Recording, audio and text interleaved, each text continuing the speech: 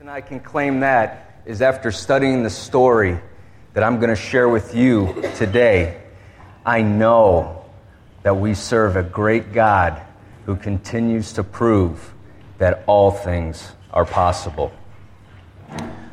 When Pastor Thomas asked me to share a message on one of the great stories of the Old Testament, it was quickly put on my heart what story I was to share. It was going to be from the book of Joshua, and it was going to speak on the walls of Jericho and how those walls came down. What did not come quickly to my heart, what did not come quickly to my mind, is exactly what I was going to share with you. How was I going to take an event that happened thousands of years ago and bring it to relevance in our lives today? But as we know, as we should know, we serve a God that is an eternal God that was the same yesterday as He is today and will be tomorrow. Last week, while Matt was preaching, he spoke about God speaking to us and wanting to say something to us. I was sitting in my chair and I was in disbelief because it was totally echoing what God was saying to me in preparation of this message. And I too agree that our God is speaking to us and He wants us to listen to Him. Today's prayer for the people was another reinforcement of that. Had I not known better, I would have thought that I had talked to her prior to this message and gave her some input on what I'd be speaking about today. But that was not the case. That again shows you how God can work behind the scenes and put things together that we could only imagine. You know, there's many promises that we will find in the Bible. Promises that God gives to His children, to those that believe in Him, to those who call on His Son and trust in Him. And God doesn't even need to say, hey, I promise this, because His yes is His yes and His no is His no. And His promises are there for us to receive. So with that being said, I can't help but to think that when I gave my life to Jesus and totally trusted in Him, and the same for anybody else here, that the Holy Spirit came to make a home within me, I would now become a temple of the Holy Spirit. And there are fruits that are promised to us of the Holy Spirit. 7 of them, and 2 are what I will speak about today. And that is peace and joy. He promises us throughout here that even through trials and challenges and things, His peace He gives us. We need to receive that and to take joy in trials. These are promises that He's giving. So why is it for a guy that reads the Bible, that prays with his wife, countless times I find myself lacking the peace in my life that He promises, the joy that He promises? This past week was a prime example of this kind of shakeup that can happen in my life, and I can quickly forfeit my peace and forfeit my joy. It can't be taken. I can only put obstacles up and prevent them from being received. It was a week ago today that Julia and I had an issue with one of our children. Many of you know that we have 5 children. We have Perry, Nathan, Alexandra, Alyssa, and Elizabeth. Many of you don't know that we actually have a 6th child. And of these children, he is the most stubborn, strong-willed, committed, loving, consistent child that we have. Can you please show a slide? This. Now you laugh. But for any other dog owners out there, okay, this is our 6th child, our youngest, Shorty Hughes. Shorty is a 105-pound pit bull that is nothing but a lap dog, lovable part of our family that we've grown to accept as part of the family. And for anybody that is a pet owner out there, they can understand where I'm coming from with that. Well, unfortunately, as you can see, though they're very cute, he has floppy ears that are susceptible to infection. And his ears were bothering him, and after it getting worse and it looked like it was swelling up significantly, we decided, hey, we need to take him into the veterinarian to be checked out. And I knew that this was going to be an expensive endeavor. If any of you have taken your dogs to the vet, you know it's never typically an in and out. There's something else. They're going to sell you this and sell you that, and the guilt starts riding you, and I got to go with that test and this test. So I had a dollar amount in mind, and I was willing to accept that. We went to the vet, got checked out, 2 double ear infections, and a blood clot essentially in his ear, needed tags removed, needed teeth cleaning, would have to do this, and he's got near anemia and some blood issues. And doesn't that bill triple from what I thought? Triple. Now, it's important for you to understand that I have a history of keeping money in the proper perspective. That money is a tool that our Father has given us to use for His purposes. That money is not to be provided as our security. Okay, it is not there, to provide joy and happiness. It's to provide the necessities, and all those other things come from within. However, at that moment, I forgot that fact. And Julia knew I forgot that fact. All of a sudden, the pouting Brian showed up. I just retired. I had plans. I had plans to travel. I had plans to make these repairs on the home. And oh, by the way, 2 weeks ago we found out Julia needs 4 new tires. And Perry's got to fly home, and that costs money. And this costs money. And I said, babe, Shorty's just going to lose his ears. Okay? No, I didn't mean it, okay? All right? Don't call, the PETA or whoever they are out there. Okay? But that was what was in my heart. I was shaken up. My peace was not there. The joy that we should have in life was not there. And I was pouting and I was brewing. And Julia was very wise and very quiet. We got home. I sat on the couch, just shaking my head, and I was angry, frustrated. The thought of one ear going bad, the other one's going to go bad. This is going to be repeating. It's going to be money after money after money. All these things going through my head, taking away my joy. Now let's freeze right there. Brian on the couch, pouting, angry, no peace, no joy. And let's turn to the text of the great story of the Old Testament that I'm going to share with you today and how this scenario relates to this story. If you have your Bibles, in Joshua, the first chapter, I'll be going through verse 1 through 9, known as God's commission to Joshua. Just look up when you found your spot. You can see it's on the screen if you do not have your Bibles with you. After the death of Moses, the servant of the Lord, it came to pass that the Lord spoke to Joshua, the son of Nun, Moses' assistant, saying, Moses, my servant, is dead. Now therefore, arise, go over this Jordan, you and all this people, to the land which I am giving to them, the children of Israel. Every place that the sole of your foot will tread upon, I have given you, as I said to Moses. From the wilderness and this Lebanon, as far as the great river, the river Euphrates, all the land of the Hittites, and to the great sea toward the going down of the sun shall be your territory. No man shall be able to stand before you all the days of your life. As I was with Moses, so I will be with you. I will not leave you nor forsake you. Be strong and of good courage. For to this people you shall divide as an inheritance the land which I swore to their fathers to give them.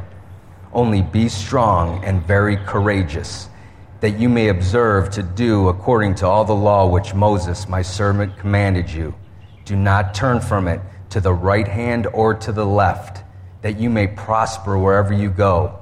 This book of the law shall not depart from your mouth, but you shall meditate in it day and night, that you may observe to do according to all that is written in it.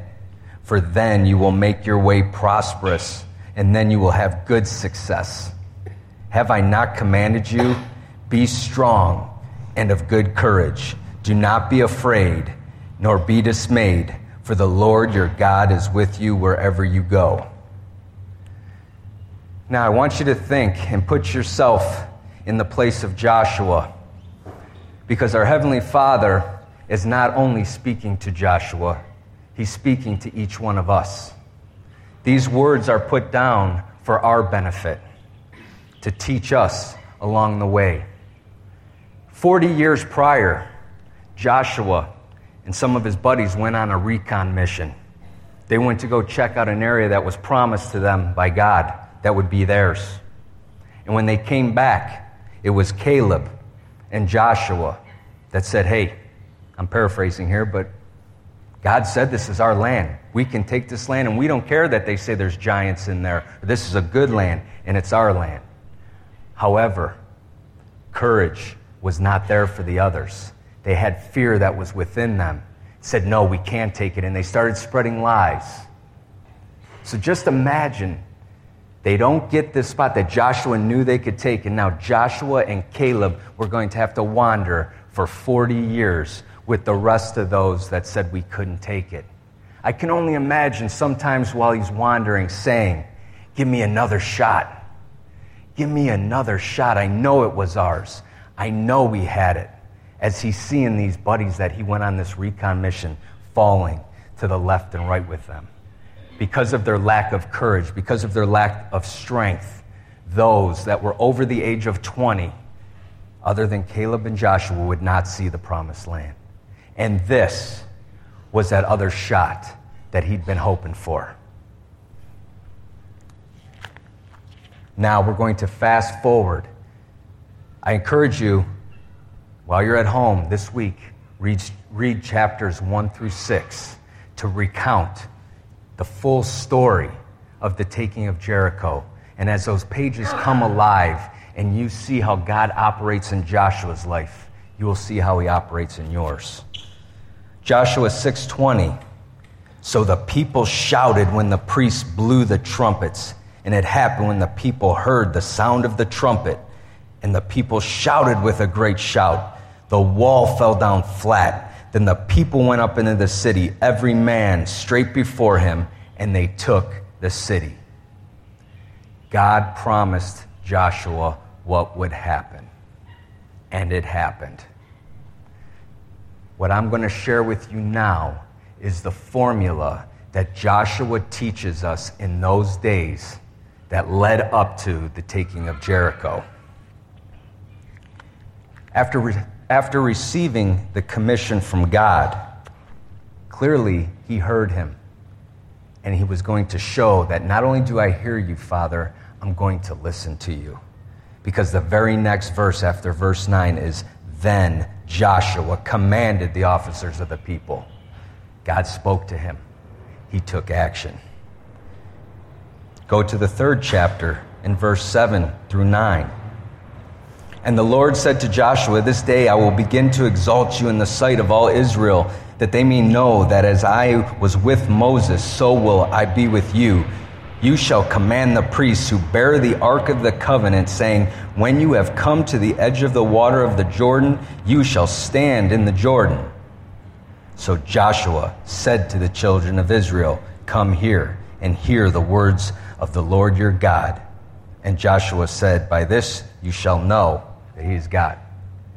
Again, he heard, he listened, he took action. 5th chapter, starting with verse 2 through 3. At that time, the Lord said to Joshua, make flint knives for yourself and circumcise the sons of Israel again the 2nd time. Guess what Joshua did? He listened. He took action. So Joshua made flint knives for himself and circumcised the sons of Israel at the hill of the foreskins. Chapter 5, verse 13 through 15. It came to pass when Joshua was by Jericho that he lifted his eyes and looked, and behold, a man stood opposite him with his sword drawn in his hand. And Joshua went to him and said to him, "Are you for us or for our adversaries?" So he said, "No, but as commander of the army, the Lord I have now come." And Joshua fell on his face to the earth and worshipped, and said to him, "What does my Lord say to his servant?" Then the commander of the Lord's army said to Joshua, "Take your sandal off your foot, for the place where you stand is holy." And Joshua did so. There's a bit of debate on who the commander of the Lord of the army is. But as I did research and I read this and it speaks to me, he did not recognize who this was from a distance. Physically, he didn't recognize. But as soon as the commander of the army spoke to him, he fell to his face. He recognized the voice and worshiped. And also, just like Moses at the burning bush, what did the burning bush say? "Take your sandal off your foot, for where you stand is holy ground." See, along the way, Joshua developed such a relationship with the Lord that he recognized his voice. He knew his voice. Last week when Matt talked about Jordan asking the question, how do we know when God's speaking to us? Sometimes it is that still voice, like Joshua's experiencing here. Other times, it's through his word that he'll speak clearly to us. And other times I have noticed that it's from others that will reiterate what we believe we may have heard from the Lord above. At the beginning of this commission, God tells Joshua 3 times. Anywhere in the Bible where something is repeated 3 times, you better believe that it's very important. And that was to be strong and of good courage. It's immediately after this that he tells some of his people, "Hey, this is what we're going to do." And they say, "Yes, Joshua, we're going to follow you. We're going to follow you just like we did Moses." Hey, but be strong and of good courage. Immediately, people reinforced what our Heavenly Father spoke to him. So, what Joshua has done for us is lead us into a formula, a simple formula, to help us knock down those walls, those obstacles in our life, just like the walls of Jericho. The very first step in the formula is listen. Listen to God. We're not only going to hear from him, we need to listen to him. And how do we know we're listening to him? It's because we're going to trust in God, and we demonstrate that trust in God by utilizing strength and courage that he'll provide to take the action to follow his commands and his ways for us. Do with God. I'm trusting. I have strength. I have courage. This is what he wants me to do. I do it. Now, there's times in our life that I don't hear from God. I'm asking, speak to me. Speak to me. He's not clearly speaking to me. Listen to God. If you take it out, you just continue to trust in God. Follow his ways. Be in his word and follow his steps. And he will come and he will speak to you. And he will give you what he's promised you. I'm here today to tell you that those walls of Jericho were really no obstacles. They really never were an obstacle. To our human flesh, it would have looked like an obstacle. These were walls that were very high. There were 2 sets of walls going uphill. I can tell you as an infantryman, if I was told to take that objective and you said, God told me, hey, we're going to have you go around them for 7 days. For the first 6 days, just one time, and I want you to go in this certain fashion. But on the 7th day, you're going to go around it 7 times and blow the trumpets and do this. Whoa, what? My commanding officers would laugh me out of the brief. But Joshua trusted him. Followed what he was saying. Those walls were gone already. He promised him. He didn't know how they were going to come down. Just like he's promised you joy and peace and love. All these things. But we allow these obstacles, the walls that we create, be it bills, finances that start piling up on us, worrying about how we're going to have the money to do this, diagnoses from doctors that give you bad news, problems in relationships, problems with your spouse, with your kids, with your parents, all these things that shake up your joy and your peace. It's then that we have to do what I did last Sunday. We fall back to Brian on the couch, pouting, complaining. No joy, no peace. And God said to me, stop your pouting, Brian. You're about to speak to a group of people, a bunch of my people, and tell them the steps to take to capture the joy and peace, and you're not following those steps, Brian. Stop being a baby. You know what you need to do. I heard him. I listened to him. Julia, please join me on the couch. We need to pray. We need to pray right now. And I cast my anxiety onto him. And I gave my security to the Father, reminding him that I acknowledge that money doesn't provide me security. It doesn't provide me joy. It doesn't provide me peace. You are the one that has the plans for me, Father. My plans mean nothing if you're not in them, if you're not directing them. And you promise me peace, and you promise me joy. And we claim it right now, and we do that in Jesus' name. And Julia will tell you, we looked at each other, we had tears in our eyes because the Holy Spirit showed up. He touched us. He gave us. We received what he promised. It only took us listening to him and following what he tells us to do. Now my question to you is, which people do you want to be? I've thought about this question.